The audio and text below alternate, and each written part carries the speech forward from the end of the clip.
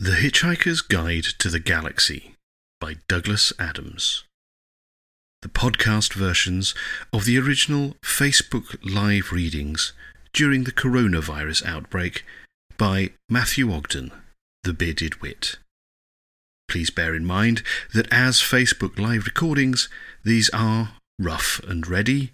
There are mistakes, there are a few trip-ups here and there, and there is laughter from the reader as he goes through and follows the humour himself along with you, the listener. We hope you enjoy listening to these and share liberally. Part 12. A mile or so away through the wood, Arthur Dent was too busily engrossed with what he was doing to hear Ford Prefect approach. What he was doing was rather curious, and this is what it was. On a flat, wide piece of rock, he had scratched out the shape of a large square, subdivided into 169 smaller squares, 13 to a side. Furthermore, he had collected together a pile of smallish, flattish stones and scratched the shape of a letter onto each of them. Sitting morosely around the rock were a couple of the surviving local native men, to whom Arthur Dent was trying to introduce the curious concept embodied in these stones. So far, they had not done well. They had attempted to eat some of them, bury others, and throw the rest of them away. Arthur had finally encouraged one of them to lay a couple of stones on the board he'd scratched out, which was not even as far as he'd imagined he'd get the day before. Along with the rapid deterioration in the morale of these creatures, there seemed to be a corresponding deterioration in their actual intelligence. In an attempt to egg them along, Arthur set out a number of letters on the board himself, and then tried to encourage the natives to add some more themselves. It was not going well. Ford watched quietly from beside a nearby tree. "No," said Arthur to one of the natives, who just shuffled some of the letters round in a fit of abysmal dejection. "Q scores 10, you see, and it's on a triple word score, so... Look, I've explained the rules to you. No, look, please, put down that jawbone. All right, we'll start again, and try to concentrate this time." Ford leaned his elbow against the tree and his hand against his head. "What are you doing, Arthur?" he asked quietly. Arthur looked up with a start. He suddenly had a feeling that all this might look slightly foolish. All he knew was that it had worked like a dream on him when he was a child. But things were different then. Or rather, would be different. "I'm trying to teach the cavemen to play Scrabble," he said. "They're not cavemen," said Ford. "They look like cavemen." Ford let it pass. "I see," he said. "It's uphill work," said Arthur wearily. "The only word they know is grunt, and they can't spell it." He sighed and sat back. "What's that supposed to achieve?" asked Ford. "We've got to encourage them to evolve, to develop," Arthur burst out angrily. He hoped that the weary sigh and then the anger might do something to counteract the overriding feeling of foolishness from which he was currently suffering. It didn't. He jumped to his feet. "Can you imagine what a world would be like descended from those cretins we arrived with?" he said. "Imagine?" said Ford, raising his eyebrows. "We don't have to imagine. We've seen it." "But," Arthur waved his arms about hopelessly. "We've seen it," said Ford. "There's no escape." Arthur kicked at a stone. "Did you tell them what we discovered?" he asked. "Hmm?" said Ford, not really concentrating. Norway, said Arthur. Slarty Bartfast's signature in the glacier. Did you tell them? What's the point? Said Ford. What would it mean to them? Mean? Said Arthur. Mean? You know perfectly well what it means. It means that this is the planet Earth. It's my home. It's where I was born. Was? Said Ford. All right, will be. Yes, in 2 million years' time. Tell you what, why don't you go and tell them that? Go and say to them, excuse me, I'd just like to point out that in 2 million years' time, I will be born just a few miles from here. See what they say. They'll chase you up a tree and set fire to it. Arthur absorbed this unhappily. Face it, said Ford. Those Zebes over there are your ancestors, not these poor creatures here. He went over to where the ape-men creatures were rummaging listlessly with the stone letters. He shook his head. Put the Scrabble away, Arthur, he said. It won't save the human race, because this lot aren't going to be the human race. The human race is currently sitting around a rock on the other side of this hill making documentaries about themselves. Arthur winced. There must be something we can do, he said. A terrible sense of desolation thrilled through his body, that he should be here, on the Earth which had lost its future in a horrifying arbitrary catastrophe, and which he now needs... let's try that again, shall we? There must be something we can do, he said. A terrible sense of desolation thrilled through his body that he should be here, on the Earth which had lost its future in a horrifying arbitrary catastrophe, and which now seemed set to lose its past as well. No, said Ford. There's nothing we can do. This doesn't change the history of the Earth, you see. This is the history of the Earth. Like it or leave it, the Golgafrinchans are the people you are descended from. In 2 million years they get destroyed by the Vogons. History is never altered, you see. It just fits together like a jigsaw. Funny old thing, life, isn't it? He picked up the letter Q and hurled it into a distant privet bush, where it hit a young rabbit. The rabbit hurtled off in terror and didn't stop until it was set upon and eaten by a fox, which choked on one of its bones and died on the bank of a stream, which subsequently washed it away. During the following weeks, Ford Prefect swallowed his pride and struck up a relationship with a girl who'd been a personnel officer on Golgafrinchen. And he was terribly upset when she suddenly passed away as a result of drinking water from a pool that had been polluted by the body of a dead fox. The only moral it is possible to draw from this story is that one should never throw the letter Q into a privet bush. But unfortunately, there are times when it's unavoidable. Like most of the really crucial things in life, this chain of events was completely invisible to Ford Prefect and Arthur Dent. They were looking sadly at one of the natives, morosely pushing the other letters around. Poor bloody caveman, said Arthur. They're not... What? Oh, never mind, said Ford. The wretched creature let out a pathetic, howling noise and banged on the rock.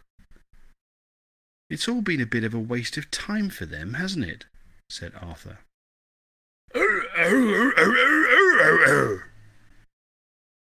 Muttered the native and banged on the rock again. They've been out-evolved by telephone sanitizers. Insisted the native, continuing to bang on the rock. Why does he keep banging on the rock? Said Arthur. I think he probably wants you to Scrabble with him again, said Ford. He's pointing to the letters. Probably spelt again, poor bastard. I keep on telling him there's only one G in The native banged on the rock again. They looked over his shoulder. Their eyes popped. There, amongst the jumble of letters, were 8 that had been laid out in a clear, straight line. They spelt 2 words. The words were these: 42. "Gurgur, gurgur, gurgur," explained the native. He swept the letters angrily away and went and mooched under a nearby tree with his colleague. Ford and Arthur stared at him. Then they stared at each other. Did that say what I thought it said?" they both said to each other. "Yes," they both said. 42, said Arthur. 42, said Ford. Arthur ran over to the 2 natives. What are you trying to tell us?" he shouted. "What's it supposed to mean?" One of them rolled over on the ground, kicked his legs up in the air, rolled over again, and went promptly to sleep.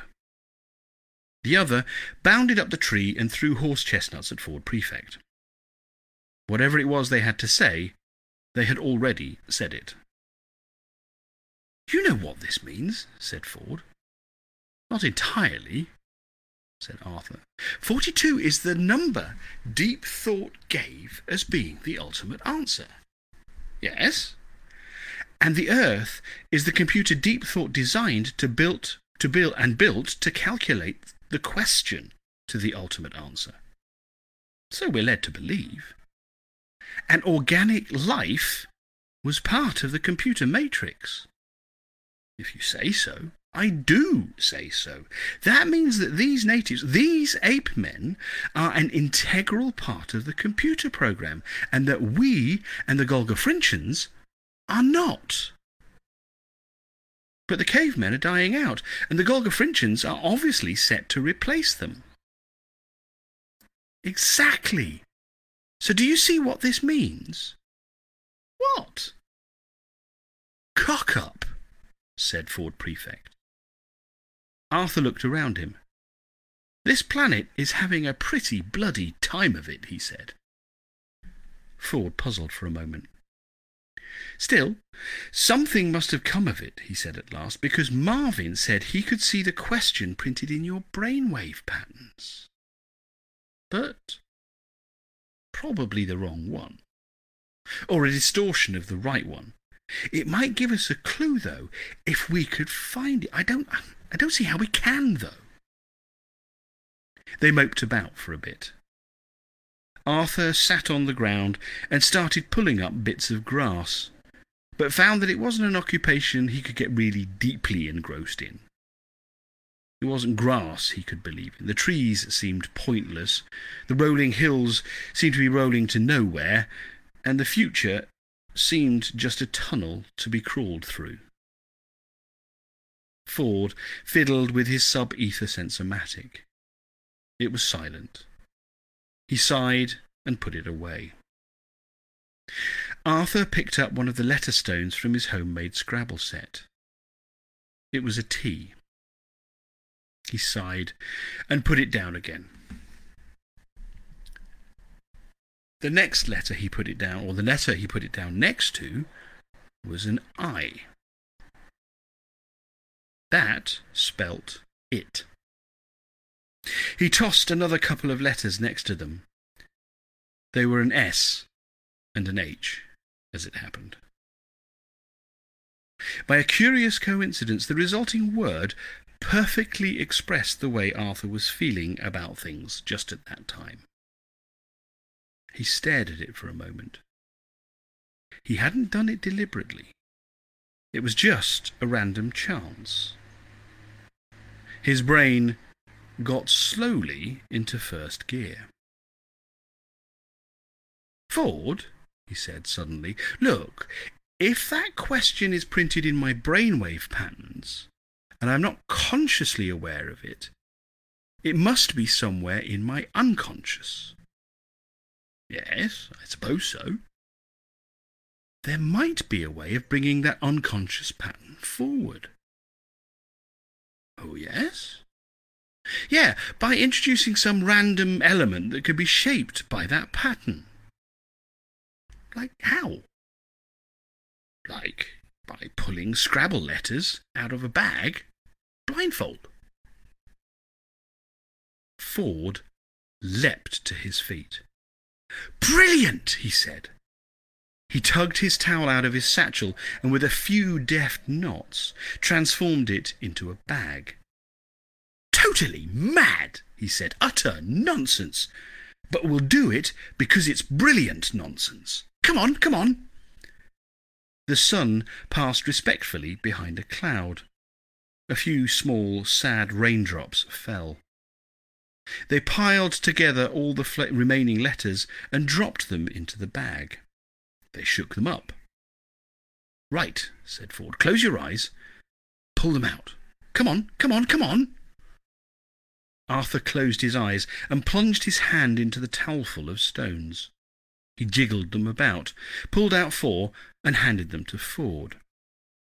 Ford laid them along the ground in the order he got them. "W," said Ford. "H, A, T." "What?" He blinked. "I think it's working," he said. Arthur pushed 3 more at him. D, O, Y, doy. Perhaps it isn't working, said Ford. "Here's the next 3. O, U, G. Doyug. It's not making sense, I'm afraid." Arthur pulled another 2 from the bag, and Ford put them in place. E, T. Doyuget. Do you get? Shouted Ford. "It is working. This is amazing. It really is working." More here. Arthur was throwing them out feverishly, as fast as he could go. "I, F," said Ford. "Y, O, U. M, U, L, T, I, P, L, Y. What do you get if you multiply S, I, X, 6, B, Y, by 6 by? What do you get if you multiply 6 by N, I, N, E? 6 by 9. He paused. "Come on, where's the next one?" That's the lot," said Arthur. "That's all there were." He sat back nonplussed. He rooted around in the knotted-up towel, but there were no more letters. "You mean that's it?" said Ford. "That's it." 6 by 9. 42. That's it. That's all there is.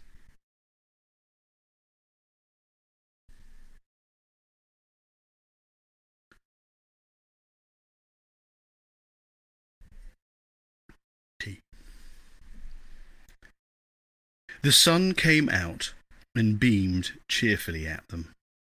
A bird sang. A warm breeze wafted through the trees and lifted the heads of the flowers, carrying their scent away through the woods. An insect droned past on its way to do whatever it is that insects do in the late afternoon. The sound of voices lilted through the trees, followed a moment later by 2 girls who stopped in surprise at the sight of Ford Prefect and Arthur Dent apparently lying on the ground in agony, but in fact rocking with noiseless laughter. No, don't go," called Ford Prefect between gasps. We'll be with you in just a moment." "What's the matter?" asked one of the girls. She was the taller and slimmer of the 2. On Golga Frinchen, she had been a junior personnel officer, but hadn't liked it much. Ford pulled himself together. "Excuse me," he said. "Hello. My friend and I were just contemplating the meaning of life. Frivolous exercise." "Oh, it's you," said the girl. You made a bit of a spectacle of yourself this afternoon. You were quite funny to begin with, but you did bang on a bit. Did I? Oh, yes. Yes, what was all that for? Asked the other girl, a shorter, round-faced girl who'd been an art director for a small advertising company on Golgafrinchen. Whatever the privations of this world were, she went to sleep every night, profoundly grateful for the fact that whatever she had to face in the morning, it wouldn't be 100 almost identical photographs of moodily lit tubes of toothpaste. For nothing. Nothing's for anything, said Ford Prefect happily. Come and join us. I'm Ford, and this is Arthur. We were just about to do nothing at all for a while, but that can wait.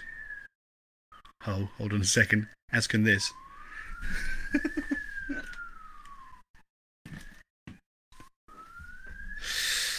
That counts as being a bit too noisy, I guess, doesn't it?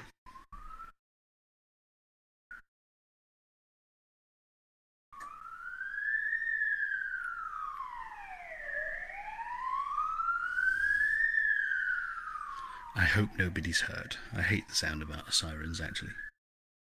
Anyway, right. Get that back open so I can breathe. Right, sorry about that. So, where were we? Yes, we were just about to do nothing at all for a while, but that can wait. The girls looked at them both doubtfully. I'm Agda, said the tall one. This is Mella. Hello, Agda. Hello, Mella, said Ford. Do you talk at all? Said Mella to Arthur. Oh, eventually, said Arthur with a smile, but not as much as Ford. Good. There was a slight pause. What did you mean, asked Agda, about only having 2 million years? I couldn't make sense of what you were saying. Oh, that, said Ford, doesn't matter. It's just that the world gets demolished to make way for a hyperspace bypass, said Arthur with a shrug. But that's 2 million years away. And anyway, it's just Vogons doing what Vogons do. Vogons? Said Mella. Yes, you wouldn't know them. Where'd you get this idea from? It really doesn't matter. It's just like a dream from the past. Or the future. Arthur smiled and looked away. Does it worry you at all that you don't talk any kind of sense? Asked Agda. Listen, forget it, said Ford. Forget all of it. Nothing matters. Look, it's a beautiful day. Enjoy it. The sun, the green of the hills, the river down in the valley, the burning trees. Even if it's only a dream, it's a pretty horrible idea, said Mella. Destroying a world just to make a bypass. Oh, I've heard worse, said Ford. I read of one planet off in the 7th dimension that got used as a ball in a game of intergalactic bar billiards. Got potted straight into a black hole. Killed 10 billion people. That's mad, said Mella. Yeah, only scored 32 points too. Agda and Mella exchanged glances. Look, said Agda, there's a party after the committee meeting tonight. You can come along if you'd like. Yeah. OK, said Ford. I'd like to, said Arthur. Many hours later, Arthur and Mella sat and watched the moon rise over the dull red glow of the trees. That story about the world being destroyed, began Mella. In 2 million years? Yes. You say it as if you really think that it's true. Yes, I think it is. I think I was there. She shook her head in puzzlement. You're very strange, she said. No, I'm very ordinary, said Arthur. But some very strange things have happened to me. You could say I'm more differed from than differing. In that other world, the other world your friend talked about, the one that got pushed into a black hole. Ah, that I don't know about. It sounds like something from the book. What book? Arthur paused. The Hitchhiker's Guide to the Galaxy, he said at last. What's that? Oh, just something I threw into the river this evening. I don't think I'll be wanting it any more, said Arthur Dent.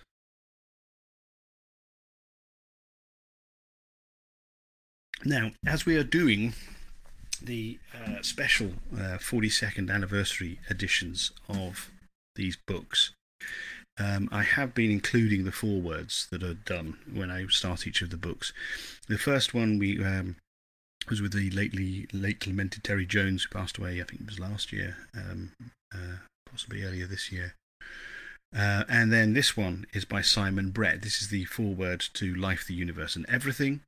And it's Simon Brett, who was the producer of the Radio 4 pilot episode, the very, very first Radio 4, the first ever encounter with the world of the Hitchhiker's Guide to the Galaxy and Douglas Adams' genius.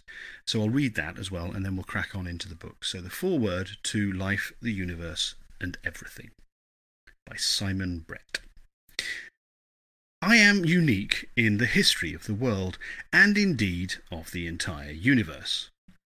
I am the only person who ever got a manuscript from Douglas Adams on time. The reason for this rare distinction is that I was the BBC producer who commissioned the first radio script for The Hitchhiker's Guide to the Galaxy, and since the pilot episode could not be recorded until we had some words to record, Douglas duly delivered on time. Thereafter, of course, his propensity towards procrastination and missed deadlines became legendary. I had first met Douglas with a bunch of other Cambridge Review writers and performers, including John Lloyd, Griff Rhys-Jones and Mary Allen. He had contributed a few surreal sketches, including a classic about an unsuccessful kamikaze pilot, to a Cambridge Footlights review, to which a group of young radio light entertainment producers, including me, had paid a visit. I subsequently produced a radio version of that stage show. So, I saw a lot of Douglas around the BBC. I was aware of his comedy potential, but also of his huge frustration that he couldn't find a niche for his unusual talents. Most radio comedy around that time was very stratified. Sketches were carefully structured with beginnings, middles and punchlines, and formats like that didn't suit the sprawling, insatiable intellectual curiosity of Douglas's mind. I was also then producing the topical comedy programme, Week Ending, and tried to get him to contribute to that. Never had there been a greater mismatch between programme and writer. A brain like Douglas's is singularly incapable of writing wacky 30-second quickies about Margaret Thatcher. Some of his material did appear in The Burkiss Way, another show I was producing, and that was closer to the Adams style. But the show's main writers, David Rennick and Andrew Marshall, both subsequently to have stellar careers in television comedy, were developing the programme in a way which left little room for outside contributions. I still thought there was untapped potential in Douglas Adams, and so I asked him to come up with some ideas for a show of his own. On Friday the 18th of February 1977, we met for lunch in a Japanese restaurant, where he presented me with 3 ideas. I said that I thought the most promising was the science fiction comedy which he'd entitled The Hitchhiker's Guide to the Galaxy, and that I would like to try and persuade my bosses in the light entertainment department to commission a pilot script. The rest, as they say, is history. And incidentally, neither Douglas nor I could ever remember what the 2 ideas we rejected were. So, on Tuesday, the 27th of June, 1977, in the Paris studio in Lower Regent Street, we recorded the pilot script of The Hitchhiker's Guide to the Galaxy. It was to be the first and last episode that I produced. Not that I wouldn't have wanted to continue, but I had recently agreed to take on a new job at London Weekend Television, and the ensuing series couldn't have been in better hands than those of the person I recommended should take over from me, Geoffrey Perkins, a brilliant comedy producer, whose death, like Douglas's own, came far too early. On the 12th of July, I played back the edited recording of the pilot to my immediate bosses. The three of them sat in stony silence for the full half hour. At the end of the playback, the head of Light Entertainment, Con Mahoney, recognising that what he had just heard was rather different from the department's usual output, asked me, "Simon, is it funny?" I assured him it was, and from that moment he gave the project his full support. Of course, it was from that pilot script that The Hitchhiker's Guide to the Galaxy developed into an international publishing sensation. The trilogy of 5, of which Life, the Universe and Everything is Volume 3. In this book, you will find all of the trademarks of Douglas Adams' writing, of which probably the most striking is his sheer glee in the potentialities of the English language. Oh, hell yes. Sorry, that was my personal aside. Sometimes the effects are very simple, as when he says of the party spaceship, it tried to right itself and wronged itself instead. Other images are more complex, but always note perfect. Here's a description of the Norse god Thor. He expanded his chest to make it totally clear that here was the sort of man you only dared to cross if you had a team of Sherpas with you. Then there are the words Douglas makes up. In a characteristic scene where a mattress engages in a conversation with Marvin the paranoid android, we encounter flolopped, globbered, and volued, none of which would have been out of place in Lewis Carroll's Jabberwocky. I think Douglas's was the most original mind I've ever encountered. He had a unique ability to make connections between disparate ideas. In the world of Hitchhiker, it appears quite logical that a drinks party should hurtle endlessly through space, or that a new mathematical system should be based on people's behaviour in restaurants. Life, the Universe and Everything is the book in which Douglas gets closest to actually having a plot. But as he would readily admit, he wasn't really good at plots. And it isn't a very good plot. That couldn't matter less, though. You don't read Douglas Adams for his plots any more than you read Raymond Chandler for his. You read both authors for their language and the imaginative world that they create. So, enjoy this book. The writing process for Douglas was an agonizingly slow one, but the results were always worth waiting for. And Life, the Universe, and Everything has another rare distinction. It's one of the very few books featuring cricket ever to have been a success in the United States of America. Simon Brett, producer of the Radio 4 pilot episode of The Hitchhiker's Guide to the Galaxy. Thank goodness he produced it, and thank goodness he said it was funny. Right. Life, the Universe, and Everything. The regular early morning yell of horror was the sound of Arthur Dent waking up and suddenly remembering where he was. It wasn't just that the cave was cold.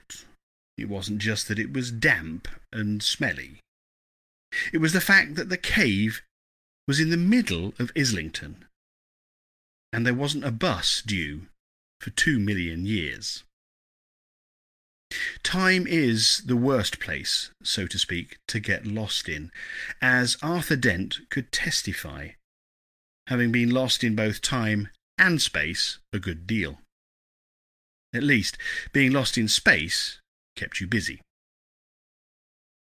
He was stranded in prehistoric Earth as the result of a complex sequence of events which had involved him being alternately blown up and insulted in more bizarre regions of the galaxy than he had ever dreamed existed. And though life had now turned very, very, very quiet, he was still feeling jumpy. He hadn't been blown up now for 5 years. Since he had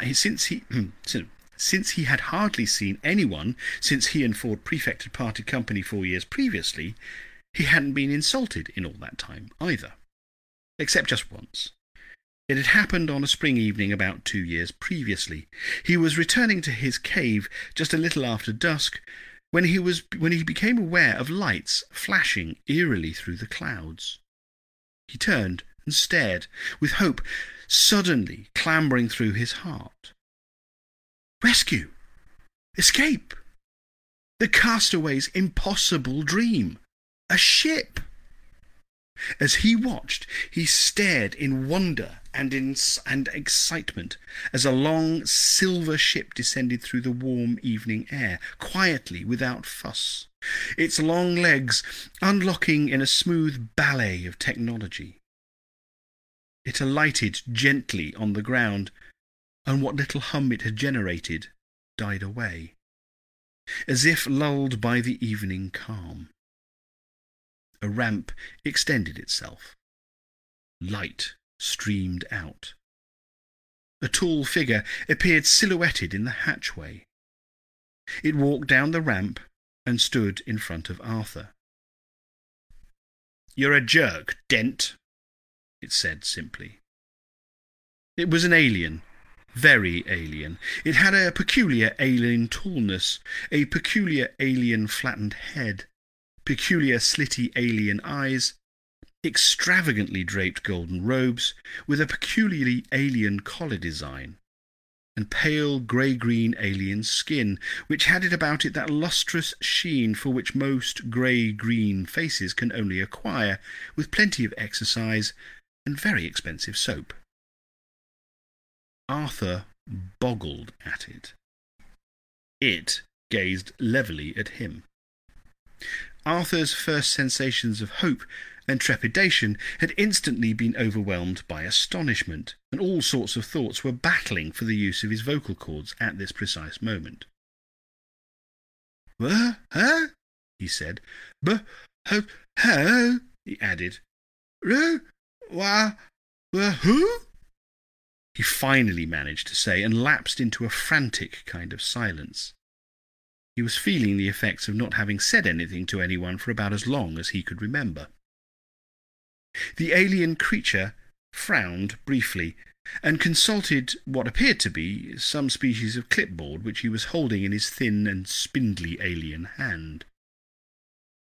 "Arthur Dent?" it said. Arthur nodded helplessly. "Arthur Philip Dent?" pursued the alien in a kind of efficient yap. Yes, confirmed Arthur. "You're a jerk," repeated the alien. "A complete arsehole."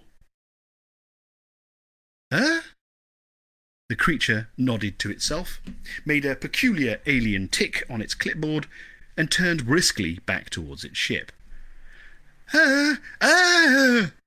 Said Arthur desperately.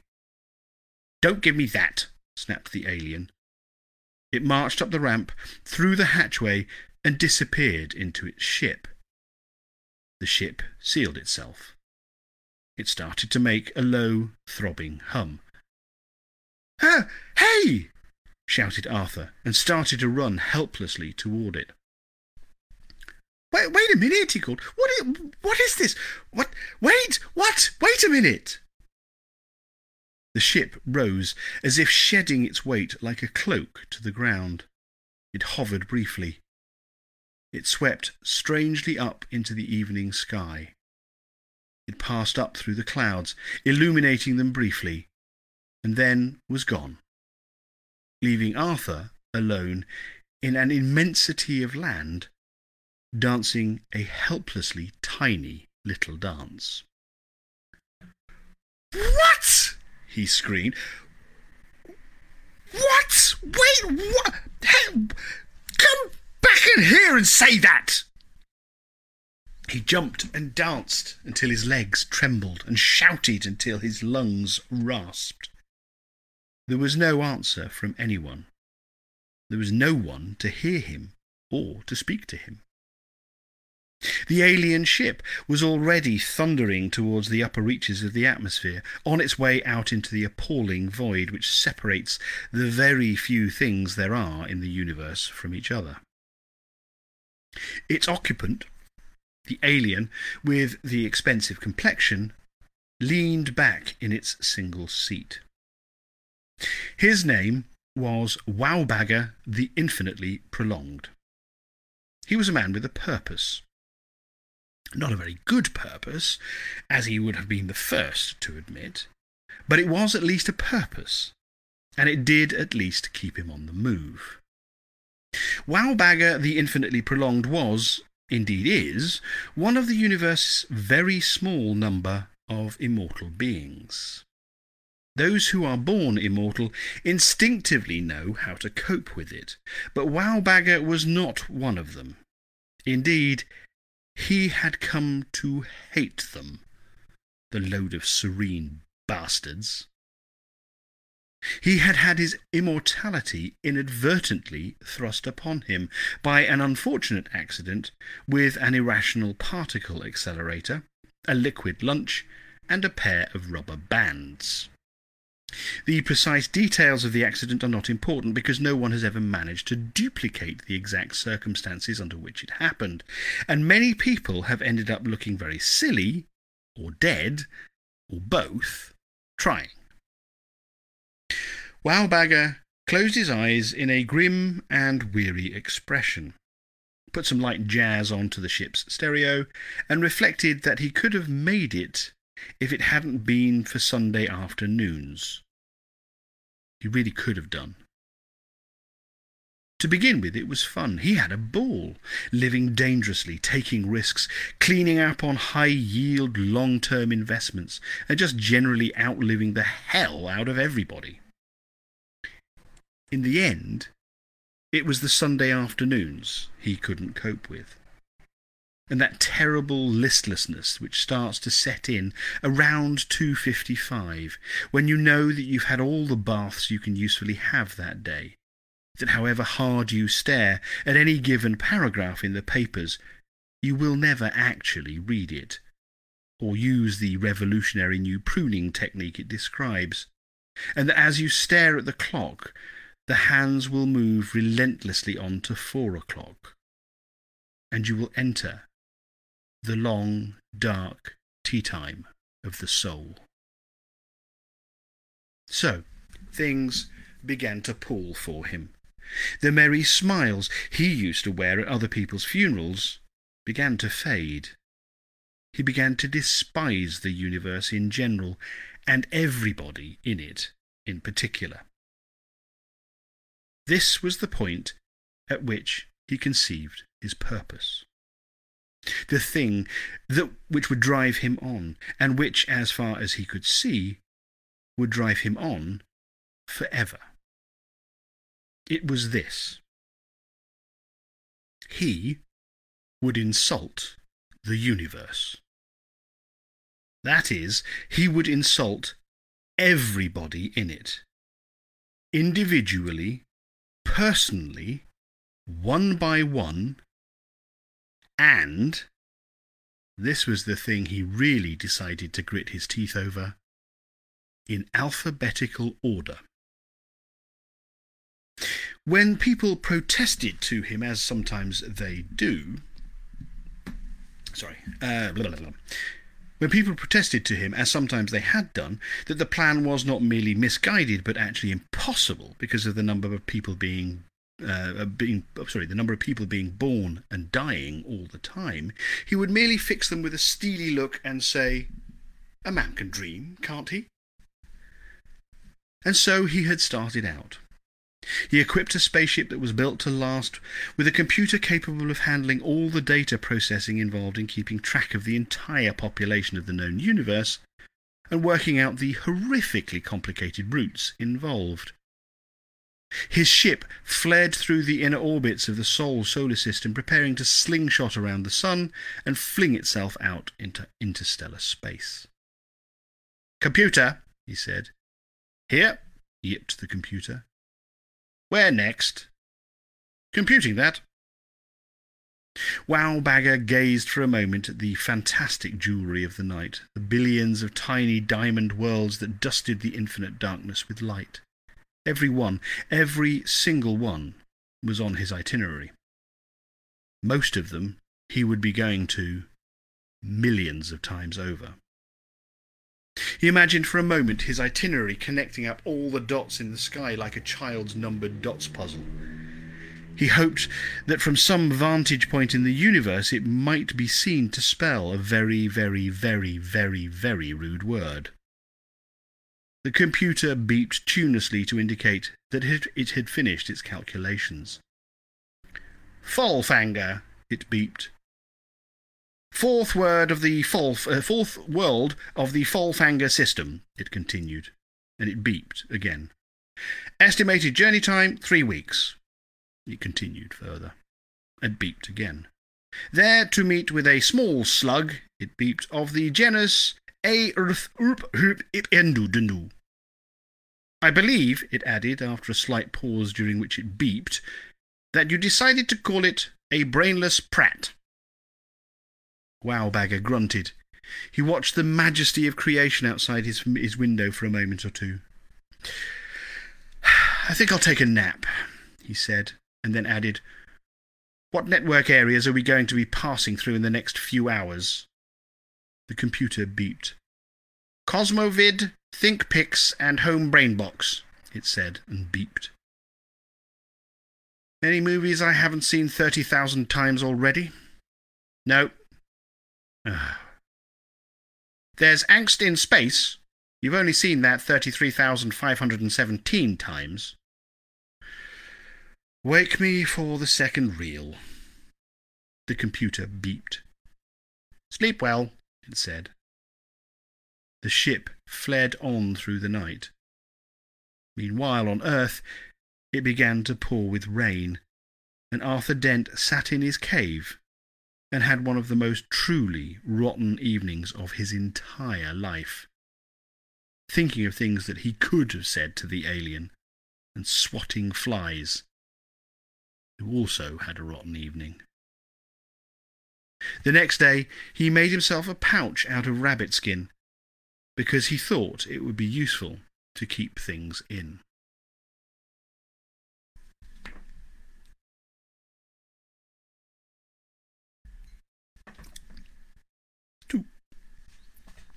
This morning, 2 years later than that, was sweet and fragrant as he emerged from the cave he called home, until he could think of a better name for it, or find a better cave. Though his throat was sore again from his early morning yell of horror, he was suddenly in a terrifically good mood. He wrapped his dilapidated dressing gown tightly around him and beamed at the bright morning. The air was clear and scented. The breeze flitted lightly through the tall grass around his cave. The birds were chirruping at each other. The butterflies were flitting around prettily, and the whole of nature seemed to be conspiring to be as pleasant as it possibly could. It wasn't all the pastoral delights that were making Arthur feel so cheery, though. He had just had a wonderful idea about how to cope with the terrible, lonely isolation, the nightmares, the failure of all his attempts at horticulture, and the sheer futurelessness and futility of his life here on prehistoric Earth, which was that he would go mad. He beamed again, and took a bite out of a rabbit leg left over from his supper. He chewed happily for a few moments, and then decided formally to announce his decision. He stood up straight and looked the world squarely in the fields and hills. To add weight to his words, he stuck the rabbit bone in his hair. He spread his arms out wide. "I will go mad," he announced. "Good idea," said Ford Prefect, clambering down from the rock on which he'd been sitting. Arthur's brain somersaulted. His jaw did press-ups. "I went mad for a while," said Ford. "Did me no end of good." Arthur's eyes did cartwheels. "You see," said Ford. "Where have you been?" interrupted Arthur, now that his head had finished its workout. "Around," said Ford. "Around and about." He grinned in what he accurately judged to be an infuriating manner. "I just took my mind off the hook for a bit. I reckoned that if the world wanted me badly enough, it would call me back. It did."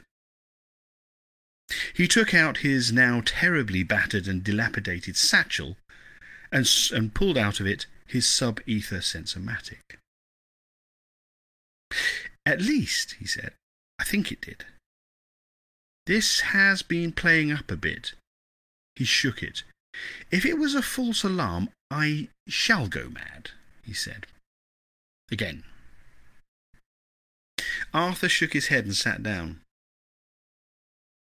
He looked up. I thought you must be dead," he said simply. "Well, so did I for a while," said Ford, "and then I decided I was a lemon for a couple of weeks. I kept myself amused all that time by jumping in and out of a gin and tonic." Arthur cleared his throat and then did it again. Where, he said, "where did you find a gin and tonic?" said Ford brightly. "I found a small lake that thought it was a gin and tonic, and I jumped in and out of that. At least, I think it thought it was a gin and tonic. I may," he added with a grin which would have sent sane men scampering into trees, "have been imagining it all." He waited for a reaction from Arthur, but Arthur knew better than that. "Carry on," he said evenly. "The point is, you see," said Ford, "that there is no point in driving yourself mad trying to stop yourself going mad. You might as well just give in and save your sanity for later." "And this is you sane again, is it?" said Arthur. "I merely ask for information." "I went to Africa," said Ford. "Yes? Yes. What was that like?" "And this is your cave, is it?" said Ford. Yes," said Arthur. He felt very strange. After nearly 4 years of total isolation, he was so pleased and relieved to see Ford that he could almost cry. Ford was, on the other hand, an almost immediately annoying person. "Very nice," said Ford in reference to Arthur's cave. "You must hate it." Arthur didn't bother to reply. "Africa was very interesting," said Ford. "I behaved very oddly there." He gazed thoughtfully into the distance. "I took up being cruel to animals," he said airily, "but only," he added, "as a hobby." "Oh, yes," said Arthur warily. "Yes," said Ford assuringly.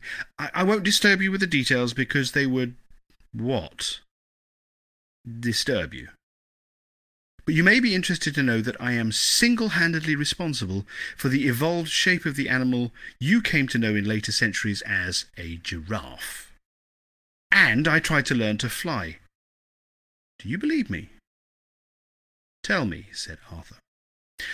"I'll tell you later. I'll just mention that the guide says—" "The guide? The Hitchhiker's Guide to the Galaxy, you remember?" "Yes, I remember throwing it into the river." "Yes," said Ford, "but I fished it out." "You didn't tell me." "I didn't want you to throw it in again." "Fair enough," said Arthur. "It says—" "What?"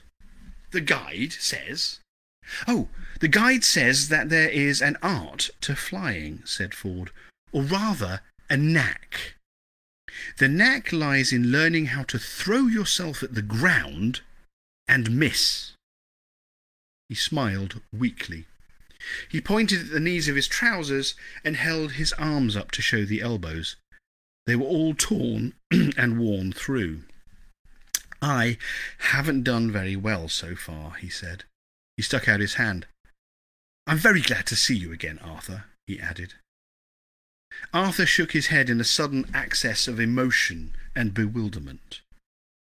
"I haven't seen anyone for years," he said. "Not anyone. I can hardly even remember how to speak. I keep forgetting words. I practice, you see. I practice by talking to... Oh, what are those things people think you're mad if you talk to them? Like George the Third." "Kings?" suggested Ford. No, said Arthur. The things he used to talk to. We're surrounded by them, for heaven's sake. I planted hundreds of the buggers myself. They all died. Trees! I practice by talking to trees." "What's that for?" Ford still had his hand stuck out. Arthur looked at it with incomprehension. "Shake," prompted Ford. Arthur did, nervously at first, as if it might turn out to be a fish. Then he grasped it vigorously with both hands in an overwhelming flood of relief. He shook it and shook it. After a while, Ford found it necessary to disengage. They climbed to the top of a nearby outcrop of rock and surveyed the scene around them. "What happened to the Golgafrinchans?" asked Ford. Arthur shrugged. "A lot of them didn't make it through the winter 3 years ago," he said, "and the few who remained in the spring said they needed a holiday and set off on a raft. History says that they must have survived." "Huh," said Ford. Well. He stuck his hands on his hips and looked around at the empty world. Suddenly, there was about Ford a sense of energy and purpose. "We're going," he said excitedly, and then started to shiver with energy. "Where? How?" said Arthur. "I don't know," said Ford, "but I just feel that the time is right. Things are going to happen. We are on our way." He lowered his voice to a whisper. "I have detected," he said, "disturbances in the wash." He gazed keenly into the distance and looked as if he would quite like the wind to blow his hair back dramatically at that point. But the wind was busy fooling around with some leaves a little way off. Arthur asked him to repeat what he had just said because he hadn't quite taken his meaning. Ford repeated it. "The wash?" said Arthur. "The space-time wash," said Ford, as the wind blew briefly past at that moment. He bared his teeth into it. Arthur nodded and then cleared his throat. "Are we talking about," he asked cautiously, "some sort of Vogon laundromat? Or what are we talking about?" "Eddies," said Ford, "in the space-time continuum." "Ah," nodded Arthur. Is he? He pushed his hands into the pocket of his dressing gown and looked knowledgeably into the distance. "What?" said Ford. Who," said Arthur, "is Eddie, then? Exactly, then."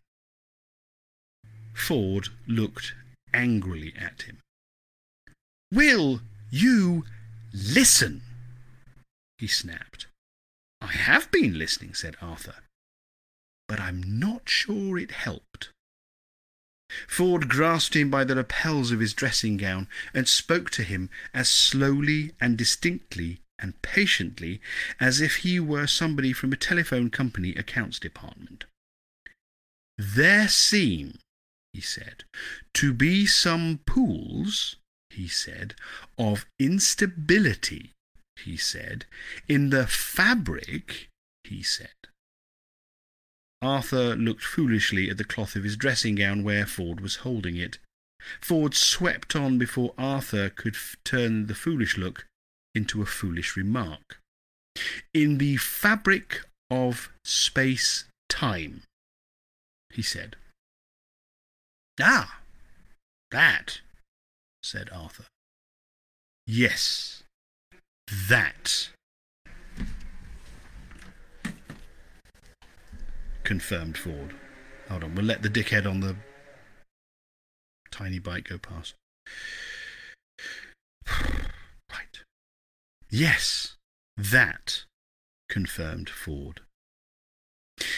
They stood there alone on a hill, on prehistoric Earth, and stared each other resolutely in the face.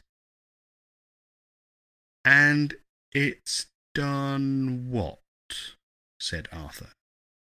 "It," said Ford, "has developed pools of instability." "Has it?"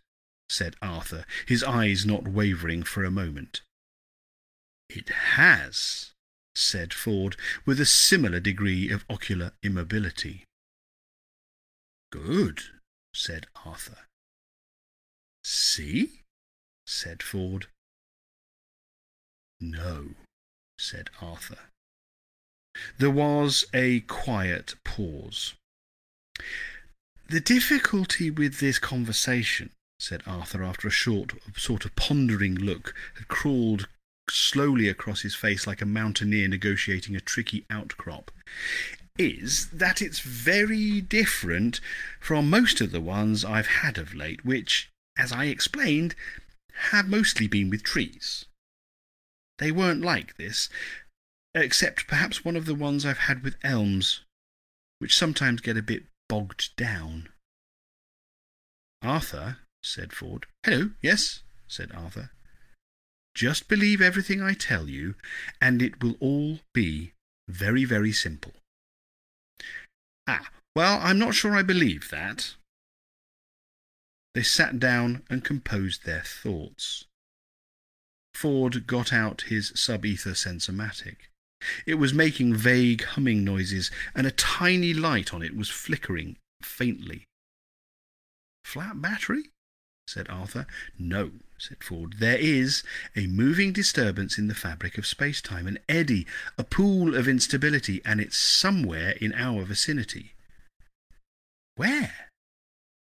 Ford moved the device in a slow, lightly bobbing semicircle. Suddenly, the light flashed.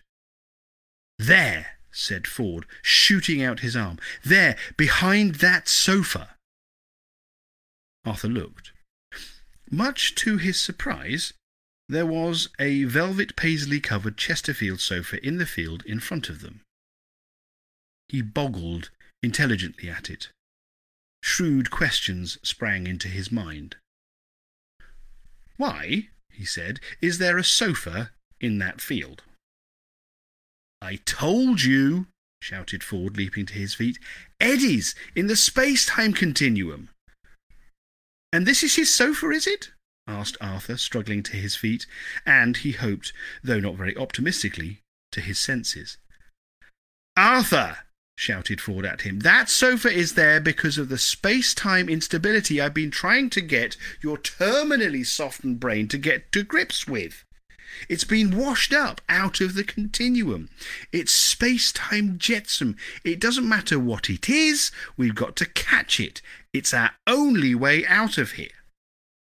He scrambled rapidly down the rocky outcrop and made off across the field. "Catch it?" muttered Arthur, and then frowned in bemusement as he saw that the Chesterfield was lazily bobbing and wafting away across the grass. With a whoop of utterly unexpected delight, he leapt down the rock and plunged off in hectic pursuit of Ford Prefect and the irrational piece of furniture. They careered wildly through the grass, leaping, laughing, and shouting instructions to each other to head the thing off this way or that way. The sun shone dreamily on the swaying grass.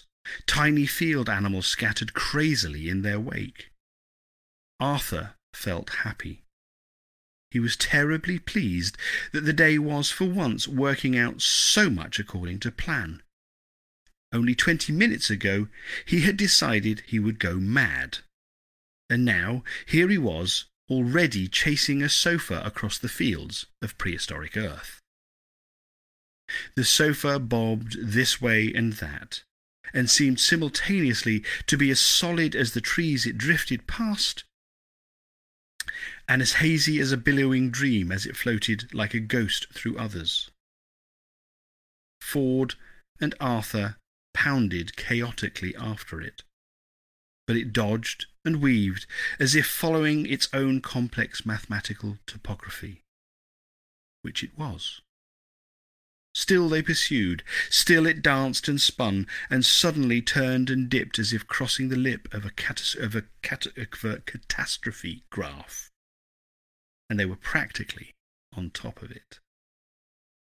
With a heave and a shout, they leapt on it. The sun winked out. They fell through a sickening nothingness and emerged unexpectedly in the middle of the pitch at Lord's Cricket Ground, St. John's Wood, London, towards the end of the last Test match of the Australian series in the year 19 whatever, with England needing only 28 runs to win.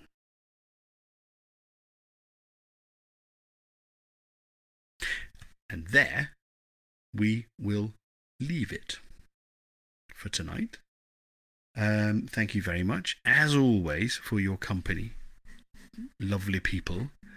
We will have the next episode on Sunday next weekend. I hope to see you then for that. Yeah, thanks very much for this evening. I have asked, there's a poll, I don't know if anyone saw it, but perhaps in the comments, if you are interested in having maybe a second episode a week, then let me know. We'll do that. If not, we'll just keep to the current weekly procedure. And I'd be interested to have your thoughts on whether we should continue during the summer holidays as well. We've got a lot of space a lot of time to get through, a lot of content to get through. We are in book 3 of 5, so that's pretty good. But it's going to take some time to get through all this. So I'm up for it. I'm happy to do the readings, but I just want to find out what sort of suits how this suits everybody else. But as I say, in the coming days, I will be releasing, this is episode 12 that I've done so far, I will be releasing there are 5 currently on the podcast versions on Apple and Spotify and other podcast distributors. So there are 5 up already. I will be editing the other 7 and releasing those as soon as possible. And then the aim will be, going forwards, to have the podcast version published within a couple of days of the live version as well. So we're doing it concurrently, so everyone can catch up on the podcast or on Facebook. But thank you very much for your time, everybody. Have a super rest of the Whitsun of the Pincer holiday, and I'll see you next Sunday. Take care of yourselves, guys. Thanks very much indeed.